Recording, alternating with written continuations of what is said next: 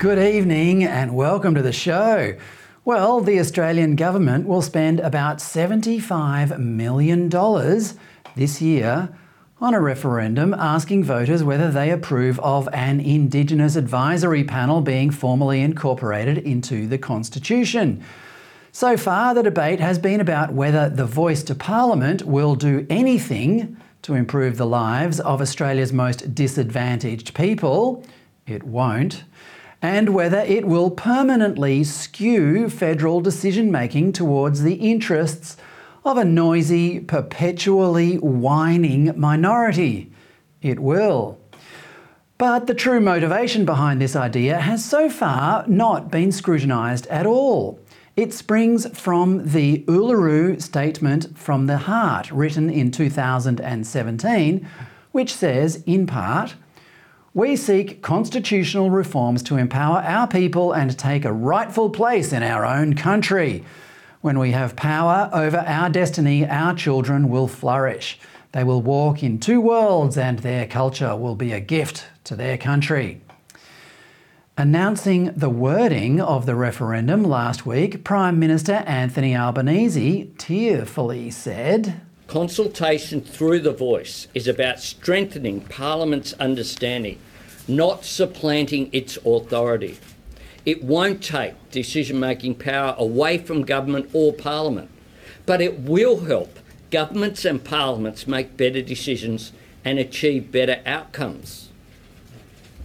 And we urgently need better outcomes because it's not good enough where we're at in 2023. The common thread here is the supposed inability of the Australian government, as it stands, to understand the hopes and dreams of its most disadvantaged people. These people are not only the women and children being bashed and raped by the men, often their relatives, in outback communities, but also the men themselves, who have grown up being paid by the government to sit around doing nothing and therefore live empty lives utterly devoid of purpose or meaning. For almost all of Australia's brief history, the solution to this problem has been simple. Break up families where kids are being abused, send those kids to loving, stable homes and make sure they attend school, and offer young Indigenous people jobs that give them, to paraphrase the Uluru Statement, power over their destiny so they can flourish. Indeed, this isn't proved only by Australia's history. Human history confirms this to be, in the most dire circumstances, the most reliable way to pull people out of destitution and deprivation. But in this era of cultural relativism, those solutions don't apply anymore. Whatever the Uluru Statement means by power over our destiny, it's got little to do with solutions that were once considered both plausible and universal. The frightening thing is that the Prime Minister agrees with them. He wants to listen to Indigenous advisors because, by his own admission, he can't come up with effective solutions for them by himself. It is impossible to understate how depressing it is for the leader of Australia to think so little of our history and our current ability to solve the problem of Indigenous disadvantage. It would help if the proponents of the voice would offer some hint as to what sort of recommendations the advisory panel would make, but they don't. Instead, the Uluru Statement concludes with this invitation: "We invite you to walk with us in a movement of the Australian people for a better future." Well, it might be a heartfelt invitation, but it's not a very enticing one. What does this better future look like? And how will we walk there? They don't say. Moreover, would this better future be superior to the one modern Australia could create without an Indigenous voice to Parliament. After all, our record of creating opportunity and prosperity from virtually nothing so far is exceptional. The sandy beach in Sydney Harbour, where Arthur Phillip ordered the Union Jack to be hoisted 235 years ago, is now Circular Quay, one of the busiest places in Australia, home to the stunning world-famous Opera House on one side and the equally famous bridge on the other. Ferries and ocean liners come and go from the docks, and tourists and commuters mingle happily in one of the most breathtakingly beautiful urban settings in the whole world. The nation that Australians have built in that time is nothing short of remarkable. The Oxford History of the British Empire, published in 2001, says Australia was, quote, the richest society in the world between the 1860s and 1890s, unquote.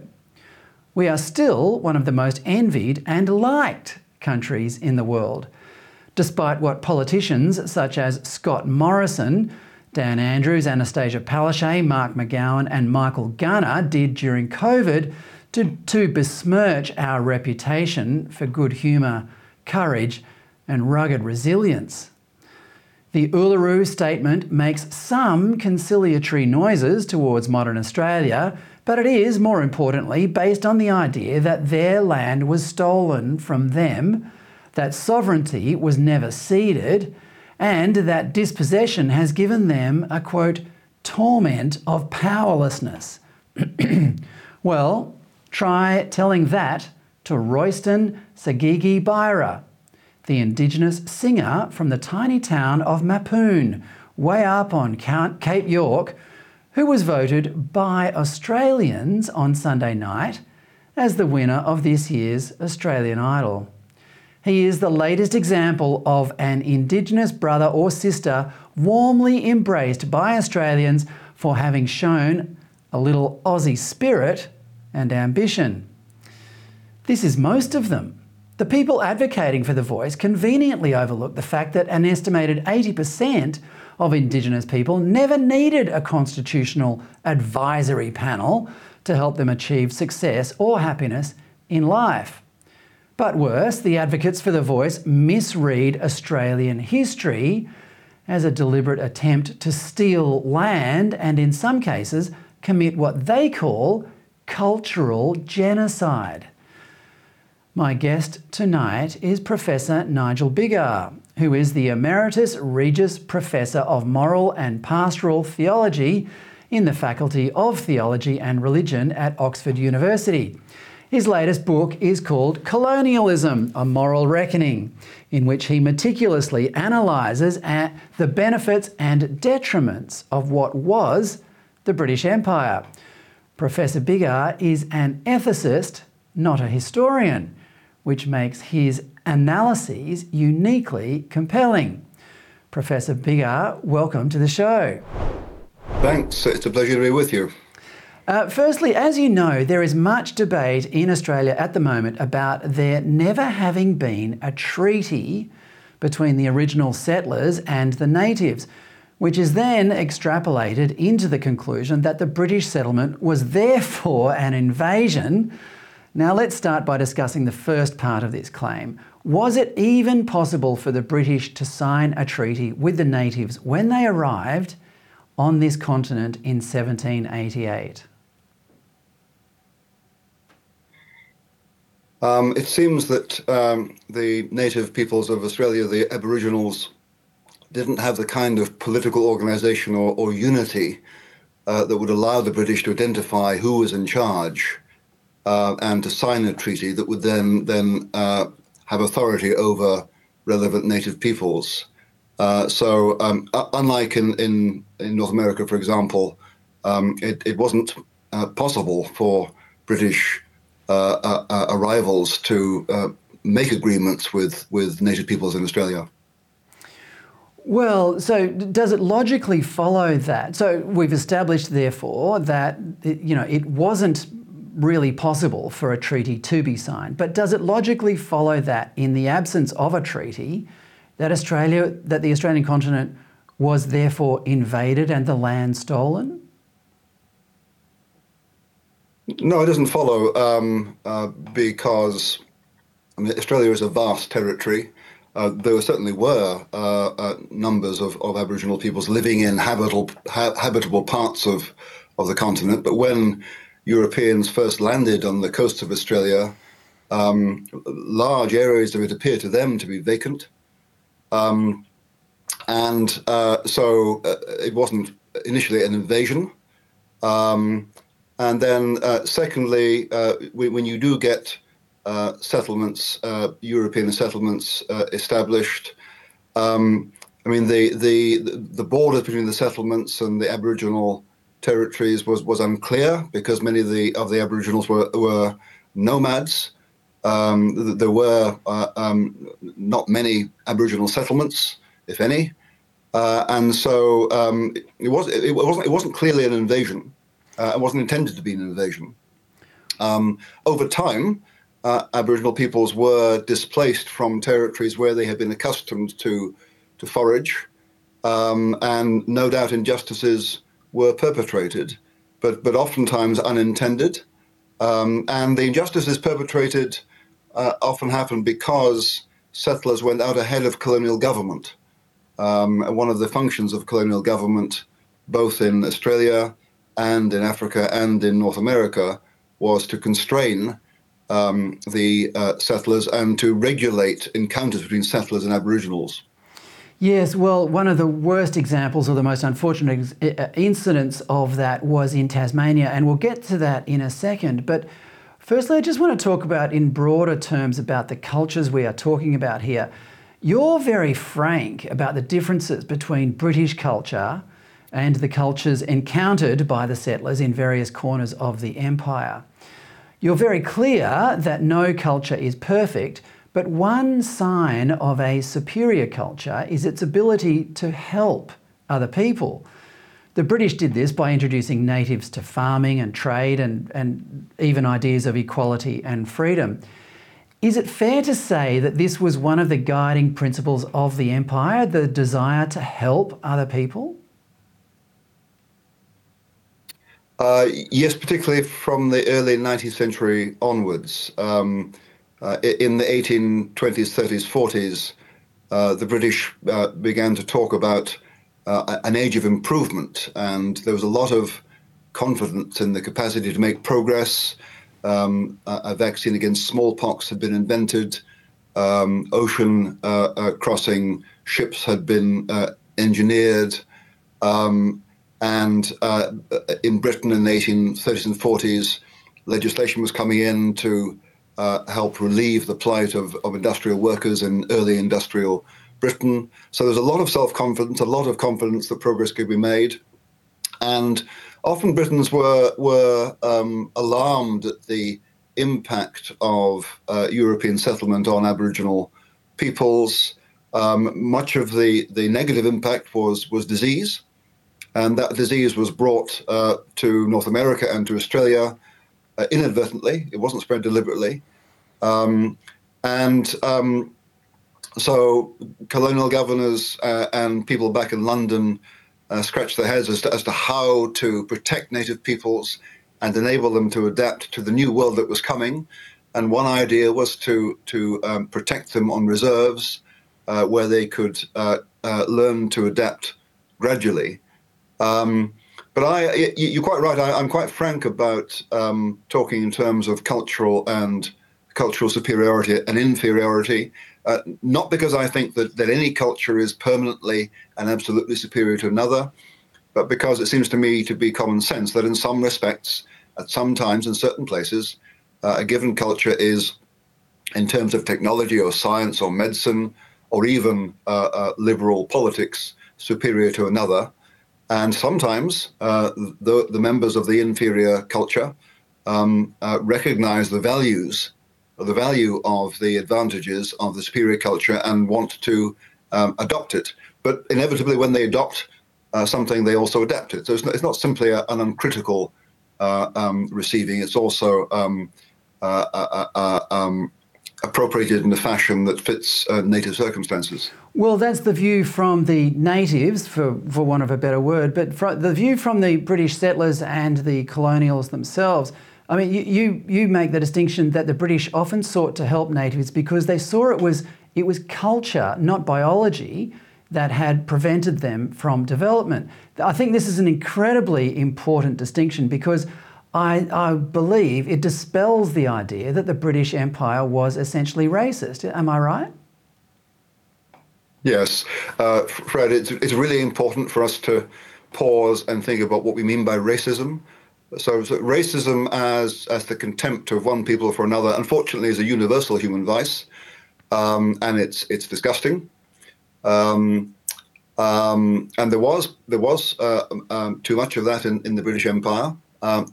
But the most vicious form of racism is that which regards another people as naturally, genetically, biologically inferior, and therefore forever destined to be ruled by another race. So the ideology of white supremacism would be an example of that.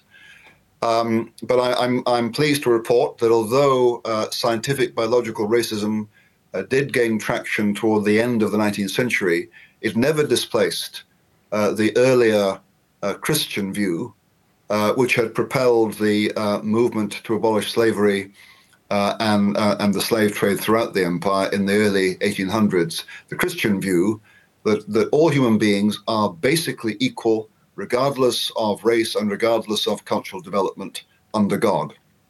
And the prevailing view in the British Empire was that native peoples, under the right conditions, could become quite as civilized, quite as developed as native Britons. And so that's why in Cape Colony, in South Africa, and in New Zealand, and in Eastern Canada, from the 1850s onwards, the vote is granted to native peoples on equal terms as to white people.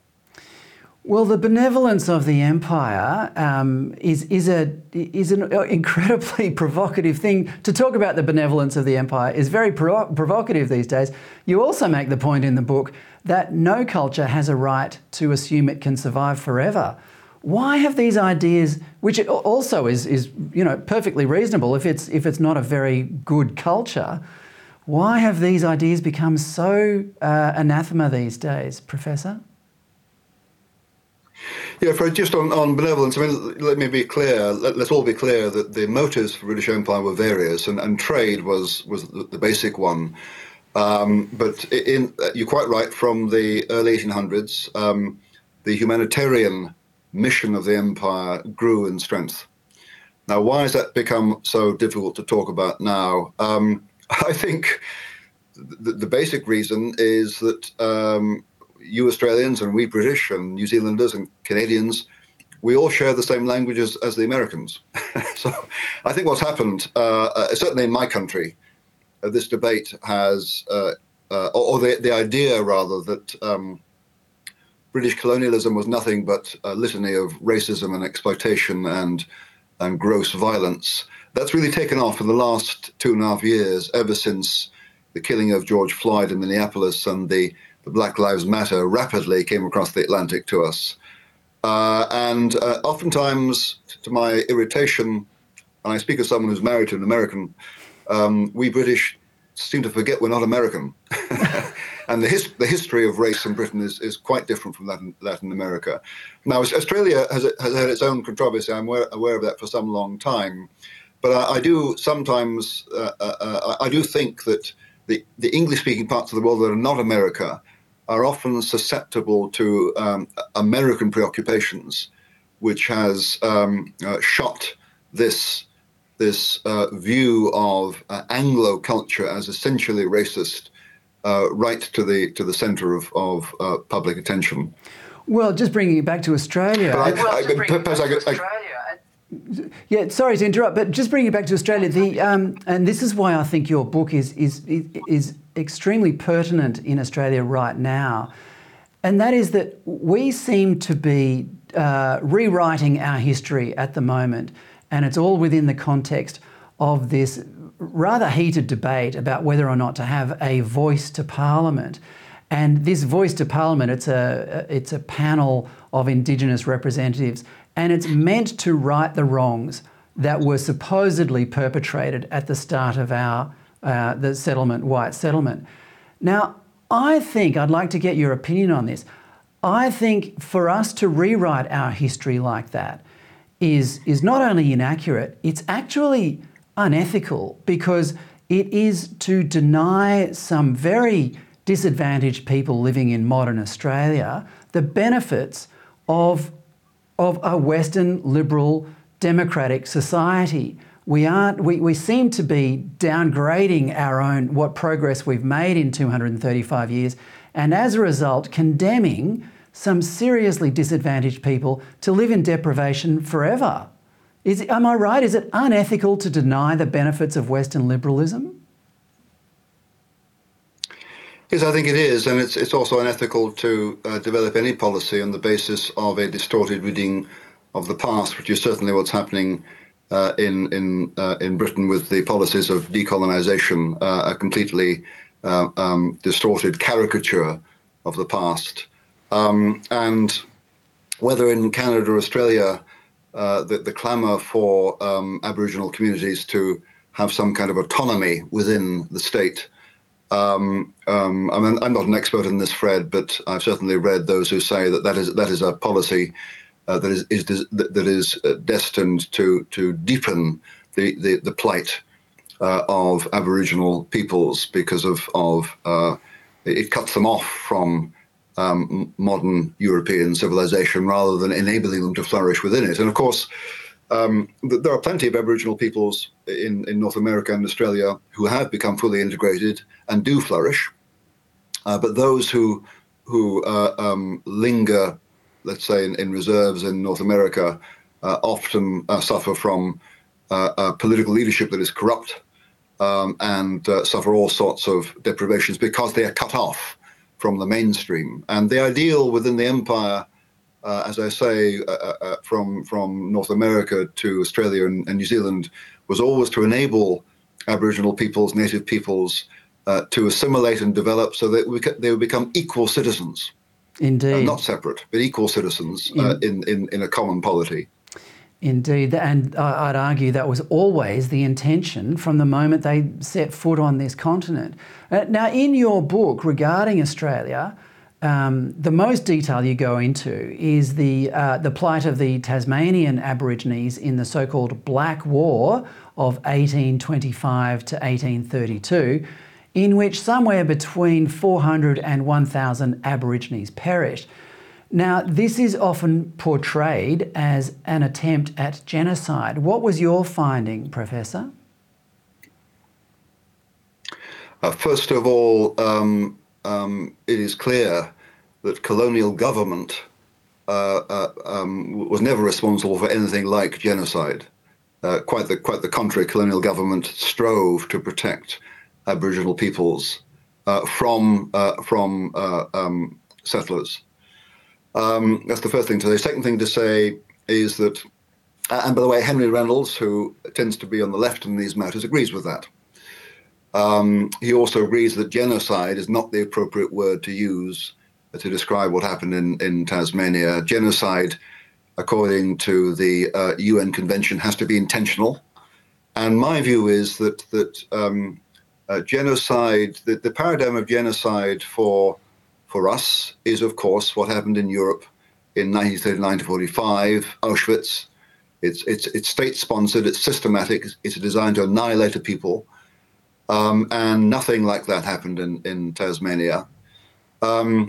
Reynolds and some other historians argue that exterminationist views were predominant among settlers, but according to research I've done, Keith Windschuttle's view that exterminationist attitudes among settlers was only true for a minority, I think is correct.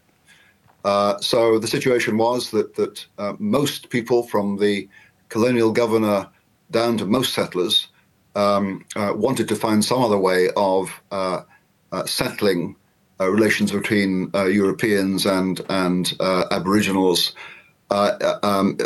peacefully. and that genocide was not something that most people intended.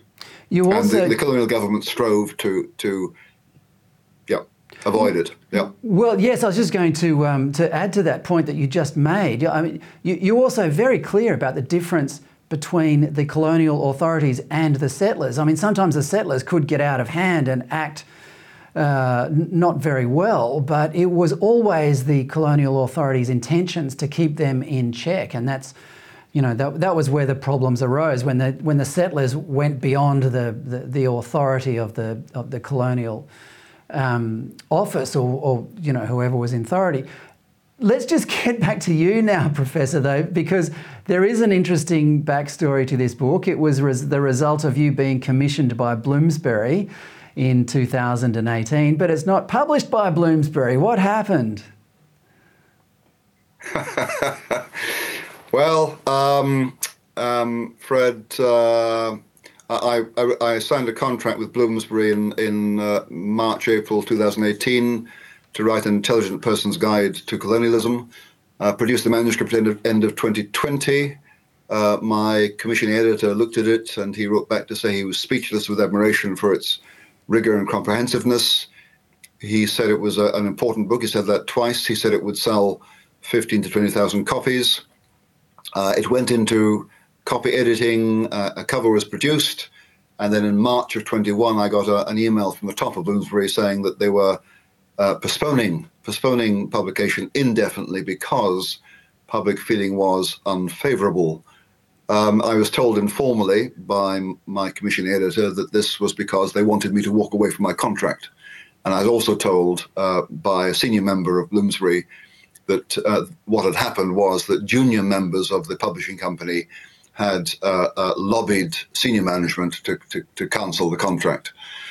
So I decided, since I had no alternative at the time, I decided to play along and not to walk away from the contract and to ask innocent questions of Bloomsbury, such as, there's lots of public feeling out there, folks. Which one are you worried about? And when would conditions become favorable to publication? And of course, they didn't give me a straight answer and announced in April 2021 that since I was clearly keen to get this book published sooner than they wanted to, they were going to return my contract. But I didn't give up even then. I lost several £100 paying a lawyer to try and find out if I could hold them to my contract, only to discover that I couldn't. And then later in April 2021, I wrote to Bloomsbury to say, well, if you give me no option, I have to receive my contract back, but here's what I think of you. And most of all, I was just distraught at the thought that a major British publisher wouldn't publish something that was regarded even by their own editor as important, really important, just because younger members of the company objected. That really depressed me. Yeah, but the good news is... Well, the good news is it's published. Yes. William Collins came along. Yes, well, good for them. Yeah, so now, William Collins published it in February. Well, you make some very interesting comments about the motives of those who disparage Western liberalism. This is not unrelated to the point of view being cancelled by Bloomsbury. And these are the people who subscribe to intellectual fashions. There's a particularly nice sentence in it which I'd like to quote. The intemperate ad personam hostility that many anti-colonialists are wont to show dissenters suggests deeper, sometimes darker springs. That's a lovely sentence, Professor. Have you peered into those springs? And if so, what did you see?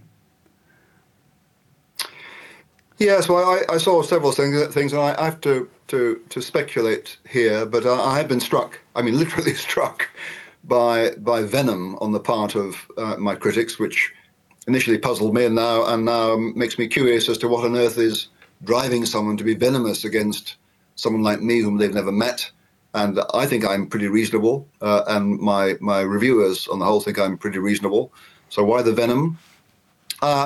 A number of things. I think there is the common human vice of we all love to crusade. We love to be righteous. We love to, in a sense, lord it over other people morally. Makes us feel good. So for some reason, people have decided that people like me are wicked, and therefore we deserve whatever aggression they send our way. It's partly that. Although I think I detected, in some cases, an element of hysteria and panic. And looking back, I think part of their aggression against me was that they felt, they intuited that actually I was going to be a threat. I'm glad to say I had been a threat, because the more I've looked at what they say, the less impressed I've become and the stronger I feel, because I think that the whole complicated truth of the British Empire, the good bits as well as the bad, is manifestly true. Manifestly true. The cardboard cutout caricature that a lot of the illiberals are propagating is just false. So there's that. And there's also, I think, a kind of perverse, degenerate Christianity going on here, because it's as if the anti-colonialists, they've got the kind of the ire of the Old Testament prophets against injustice. They certainly get that. But there's no sense at all that sin and wrongdoing run right through the middle of all of us. Which is those of us who are Christian and who recognize that we ourselves are flawed. One effect of that is to constrain our attitude toward other sinners. We can't simply round on them with total aggression, because they're like us. So that I think there's actually a spiritual dimension to this aggression, and it's not a good religion. Well, as we often say on this show, Professor, the truth vindicates. And in this case, the truth has vindicated you very well. It's a magnificent book. I recommend it to everyone who's interested in the voice debate in Australia. Colonialism, A Moral Reckoning by Professor Nigel Biggar. Professor, thank you so much for your time. It's been a pleasure, friend. Thanks for the opportunity. That's Professor Nigel Biggar. He is of Oxford University and author of Colonialism, A Moral Reckoning, which has profound resonance with the current debate in Australia about the Indigenous voice to Parliament. Well, that's all from me tonight. Thanks for watching. If you want to follow us on Twitter, you can find me at @FredPaul, that's FredPawle, or follow ADH on @ADHTVAUS. Alan Jones is up at 8 o'clock, and you can catch all the latest from ADH's rapidly expanding lineup, including Alexandra Marshall, Daisy Cousins, David Flint, Nick Cater, Lyle Shelton, and more by going to adh.tv or downloading our app. Or find us wherever you get your podcasts. ADH is the new home for common sense commentary, and there's no shortage of things to comment about these days. I'll see you again tomorrow at 7 p.m. Good night.